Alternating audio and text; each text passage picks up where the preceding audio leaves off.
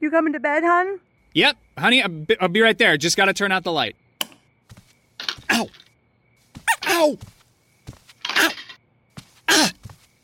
Gah! Some things never change. Like your kids always leaving tiny toys on the floor for you to step on. And Geico saving folks lots of money on their car insurance. Sweetie, I think I left the downstairs light on. Please don't make me go. 15 minutes could save you 15% or more.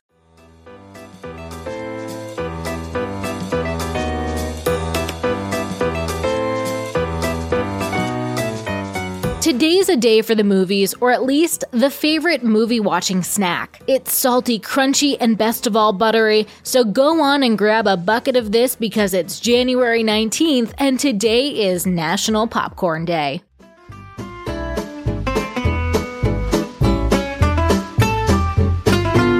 Welcome to TacoCast Podcast, Every Day's a Holiday. No, really, it is. Did you know that literally every day is a holiday? I don't know about you, but I love having a reason to celebrate every day. Whether it's your favorite foods day or something else totally random, happy holiday to you. Did you know that the corn we eat on the cob and the corn we pop are two different varieties of corn? Actually, the corn you have on your dinner plate can hardly pop at all. That's because only one variety of corn can become the popping kind. Zea maiz averta, which has small ears, and the kernels burst when exposed to dry heat. Popcorn is more than 5,000 years old, and several popped kernels found in the ancient cave known as Bat Cave of west central New Mexico date back 5,600 years old. There's also evidence of popcorn in Peru, Mexico, Guatemala, and other places in Central and South America. Popcorn was used not only for food, but also as decoration